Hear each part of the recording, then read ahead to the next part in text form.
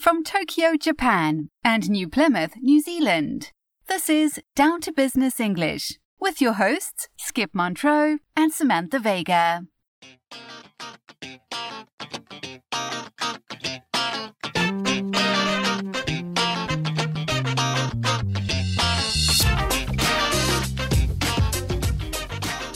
Hello, Samantha. How are you today? Hi, Skip. Not so bad, I guess. I just got back from a conference that took a bit out of me energy-wise. Oh, what was that conference about? It was on working with youth to help them gain employability skills. If you don't know, Samantha works with young people to help them find sustainable employment. That's right. There were a dozen of us that worked through different exercises to help students gain confidence and to understand their values and emotions better. I wish I had more confidence and understood my emotions better. Well, oh, don't we all? And you, how are you doing, Skip? I'm fine, all things considered. Just getting used to the new normal, I suppose. The new normal, what's that? Are you referring to your university classes? Have they started up again? No, not that. You know, the passing of Queen Elizabeth II and the ascension of King Charles III. Ah, that. Yes, that. It is the end of a very historic era and the beginning of a new one. I think we are in store for some pretty big changes. Des would be more of an expert on that topic, wouldn't you think? Him being British and all. True, but you and I, being from Canada and New Zealand, we are both Commonwealth citizens, so any changes would impact us as well. I suppose. Queen Elizabeth seemed like a nice person and all, but I would have to say that the whole monarchy system has pretty much run its course, if you ask me. I wasn't really meaning the British monarchy. I was referring more to the future of the Commonwealth. Ah, the Commonwealth. You know, other than being a citizen of the Commonwealth, I don't really know much about what it is or what it does. Well, you are in the right place then, as that is exactly what I'd like us to talk about today. A crash course on the Commonwealth? A crash course on the Commonwealth. Nice. So, let's do it. Let's get D2B, down to business with the Commonwealth. What is the history of this intergovernmental organization? What are its goals? And what does the future hold for the Commonwealth now that Queen Elizabeth is gone?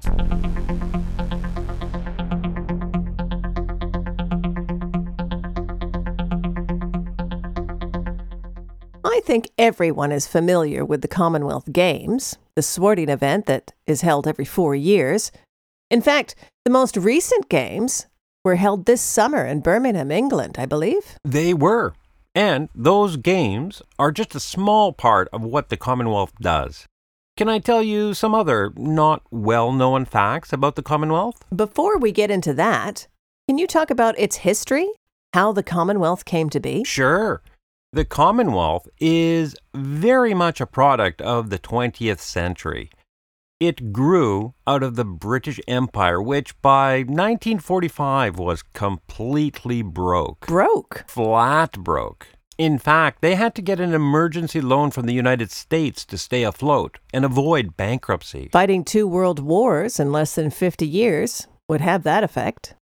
Not only were they facing bankruptcy, their influence as a global superpower had diminished significantly as well. Just because they didn't have money? And because many of their colonies had achieved different levels of independence over the previous 50 or 60 years, thus reducing the UK's influence. Canada and New Zealand would be good examples of that. They would be. The Dominion of Canada came into existence in 1867. And the Dominion of New Zealand in 1907. Perfect examples.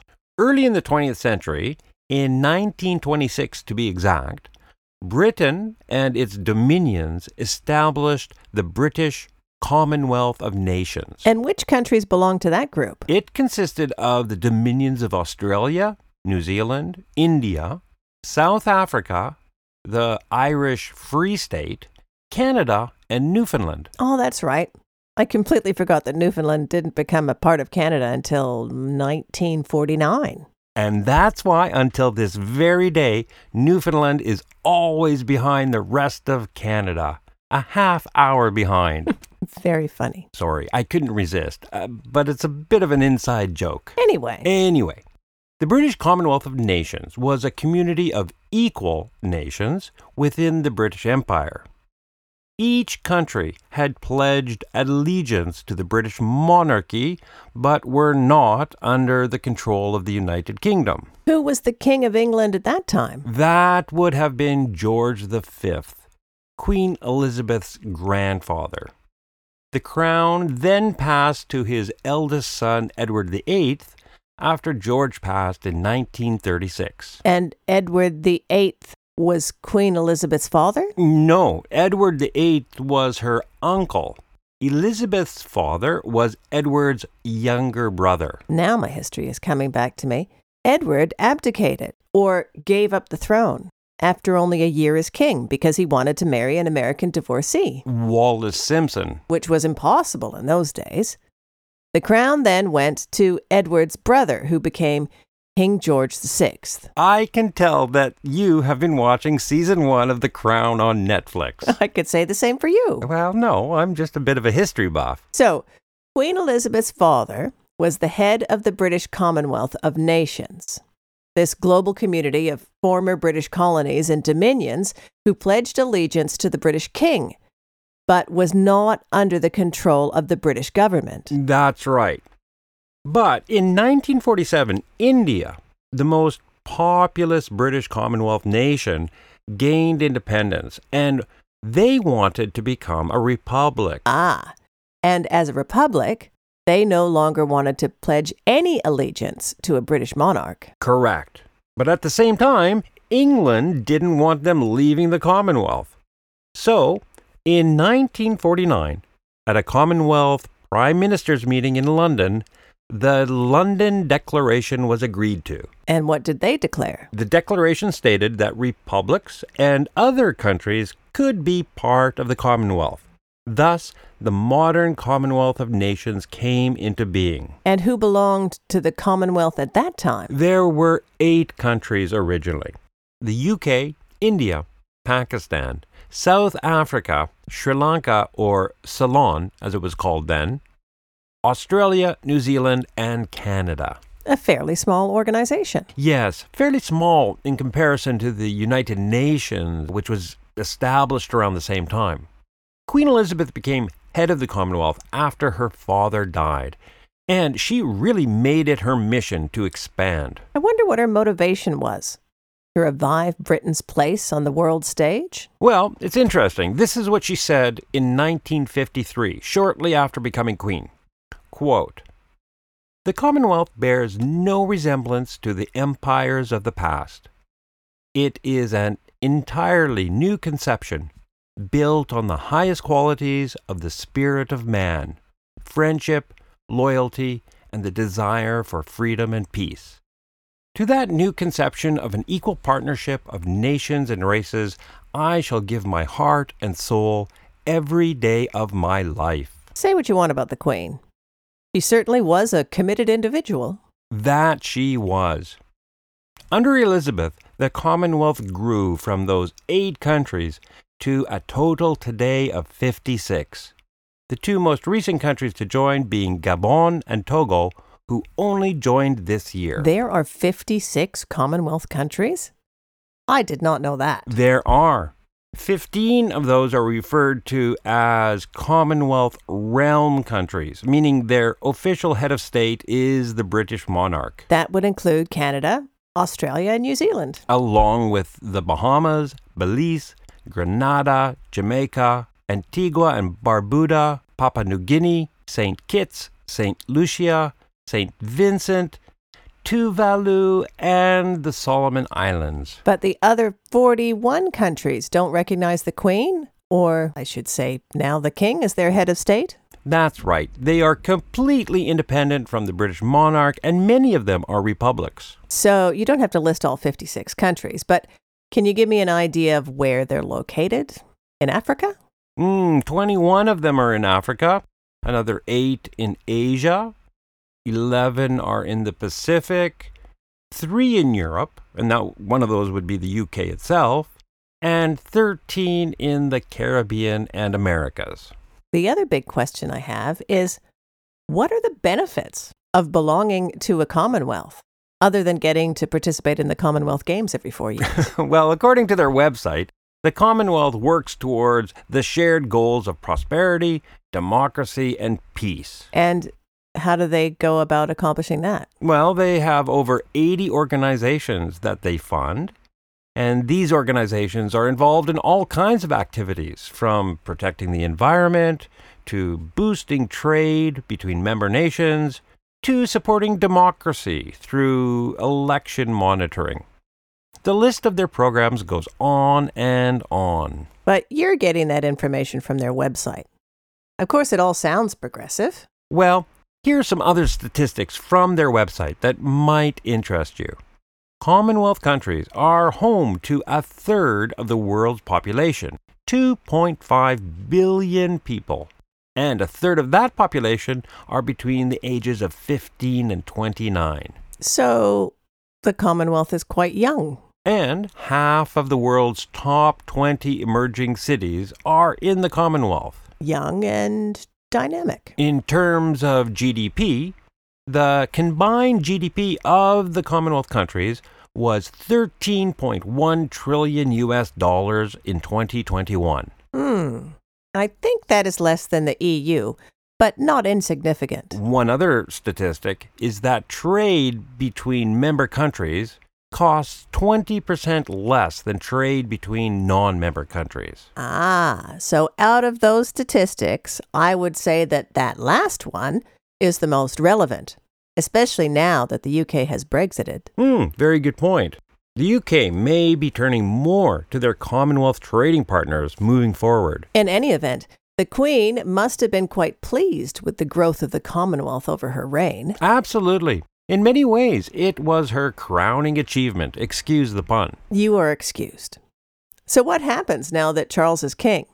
Is it business as usual for the Commonwealth? Yes and no. What do you mean? Well, the Commonwealth itself will continue on. There's no doubt about that. But there are a lot of questions being raised by some of the realm countries, the ones that have King Charles III as head of state, as to whether or not they should reevaluate their ties to the British monarchy. Not here in New Zealand. The government has already proclaimed Charles III as head of state, and Prime Minister Ardern, has said she expects our ties to the royals to deepen under his reign. Interesting. But all eyes really are on the Caribbean. Last year, Barbados cut ties with the monarchy and became a republic. And now Belize, the Bahamas, Jamaica, Antigua, and Barbuda, they are all considering going down the same path. As in becoming republics. Yes. But if Barbados is an example, they would remain in the Commonwealth. And what about in Canada?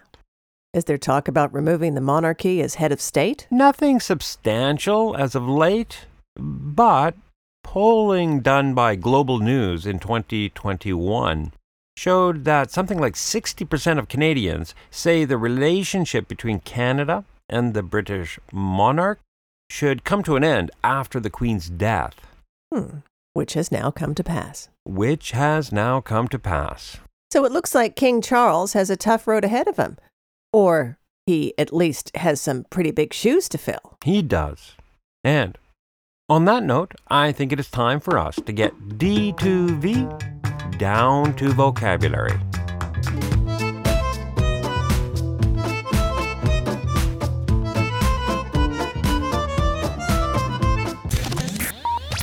Do you find Down to Business English useful in your English studies?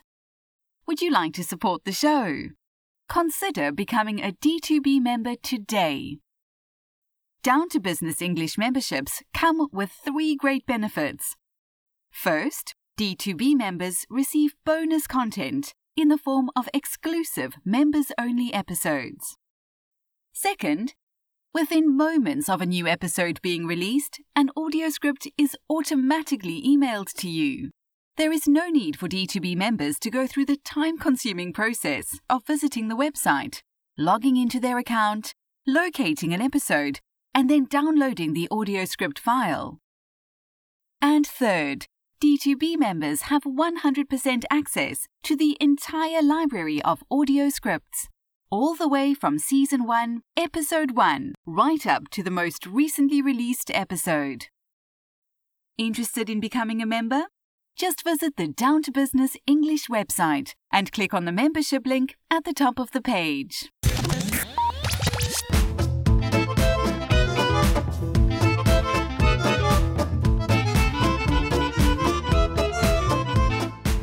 We have 6 items on our vocabulary list today. And just before we start with the first one, I want to encourage everyone to go and visit the D2B website and download yourself the audio script to today's episode. Yes, it's a great learning tool.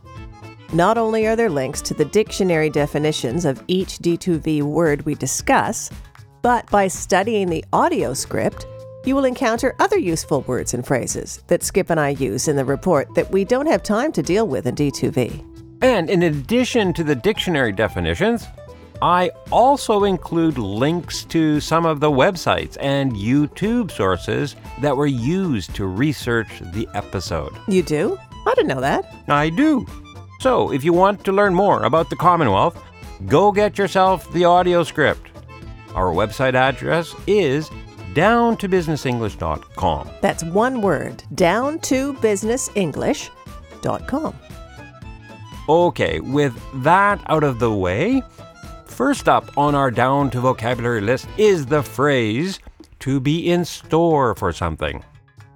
When you tell someone that they are in store for something, you are saying that something is about to happen to them in the very near future. In today's introduction, Skip said that the world is in store for some big changes now that Queen Elizabeth is gone. I was saying that some big changes are about to happen in the world. You can use this expression in a business situation where you are communicating what will happen in the future. For example, Samantha, did you know that many economists are saying that we are in store for a global economic recession?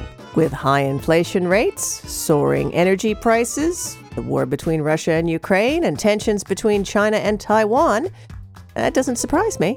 A gloomy example, but true. What is next on our D2V list? Next is the idiom to run its course. When you say something has run its course, you are saying that it has come to its natural ending. You can try remembering this idiom by imagining a long-distance runner doing laps around a track and field course. When they complete a certain number of laps, they are finished. They have run their course. That's a really nice mental picture. In today's report, also in the introduction, Samantha remarked that she thought the monarchy in Britain had run its course. In other words, I believe the monarchy has come to a finish and is not necessary in the modern world. Can you give us another example using run its course from the business world? I'm wondering if cryptocurrency has run its course. In the last 12 months, Bitcoin has fallen 50%. It sure seems like there isn't much of a future in crypto. No, I don't know about that. Perhaps the excitement surrounding cryptocurrency has run its course.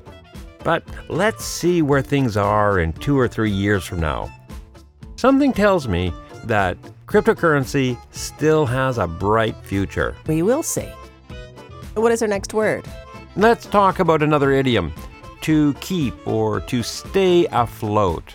Literally, to keep afloat means to stay on the surface of water. As in a boat staying afloat in a lake or ocean, or ice cubes staying afloat in a glass of water. Both good images. Idiomatically, to stay afloat means to have enough money to pay all of your expenses and keep your business operating. In the story, I reported that just after the Second World War, The UK got a loan from the United States in order to stay afloat. In other words, they needed the loan to keep the country operating. Precisely. Can you give us a business-related example? Many small businesses around the world would not have been able to stay afloat during the COVID pandemic without financial support from their national government. If they hadn't gotten government money, they would have had to stop doing business, close their doors. And even with governments around the world handing out subsidies during the pandemic, many businesses didn't stay afloat, especially in the restaurant and hospitality industries. That is very true, too. Moving on, our next item is the verb-noun combination to pledge allegiance. To pledge allegiance. Let's look at those words separately. A pledge is a very serious, very formal promise. So it's a noun? It can be used as a noun or a verb. If you use it as a noun, it most often uses the verb make. Oh, just like, I made a promise to finish my reports by Friday. Or, I promised to finish my reports by Friday. That's exactly right. Any verb you use with promise, you can use with pledge. Or you can use pledge as a verb itself. Got it. And allegiance? The noun allegiance is loyalty to something, usually some kind of authority or organization. So, when you say you pledge allegiance to something, you are communicating that you are making a very serious promise of loyalty to it. Yes, like some people say they pledge allegiance to the flag. In today's report, Skip told us that each country in the original British Commonwealth of Nations, in 1926, pledged allegiance to the king. In other words, each of those countries made a public promise to be loyal to the king. Here in Japan, most employees have a lot of allegiance to the company they work for. Even though jobs for life are becoming less and less common, an employee at a Japanese company will not quit their job on just a 2-week or a 1-month notice. No? That is the legal standard here in New Zealand, I think. Well, it is the legal standard here too, but workers seem to have a lot of allegiance to their employer, especially at smaller companies. Typically, they will stay on the job for as long as it takes for their boss to replace them and retrain the new person. Maybe their allegiance is more toward their co-workers rather than the company. They don't want their leaving to put extra work on the rest of the staff. That's a good point. Tell me, Samantha, do you have any allegiance to a particular product or brand? No, not really. Although I might have a bit of an allegiance towards New Zealand wines. Oh, nice. I have an allegiance towards Canadian rye whiskey. What's our next word? Our next and final expression on D2V today is the idiom to have big shoes to fill. When you have big shoes to fill, you have to work very hard to meet the same standards as the person who did that job before you. In the story, I remarked that King Charles has some big shoes to fill. In other words, he is going to have to work very hard as the British monarch to meet the same standard his mother, Queen Elizabeth, set in the 70 years she performed the job. That's right. She did such an excellent job and set such a high standard, it will be difficult to match her. Poor King Charles. Don't worry about him too much. He has had an entire lifetime to prepare to be king. If he doesn't know how to fill his mother's shoes by now, he never will.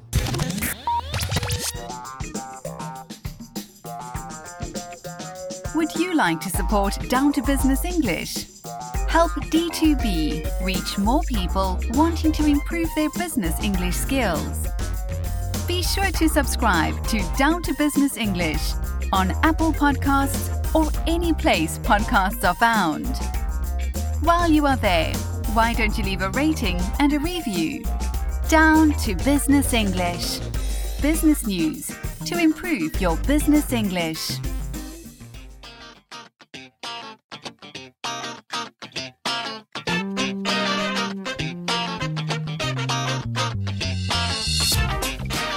I think I can safely say I learned a couple of things today about the Commonwealth. Thanks, Skip.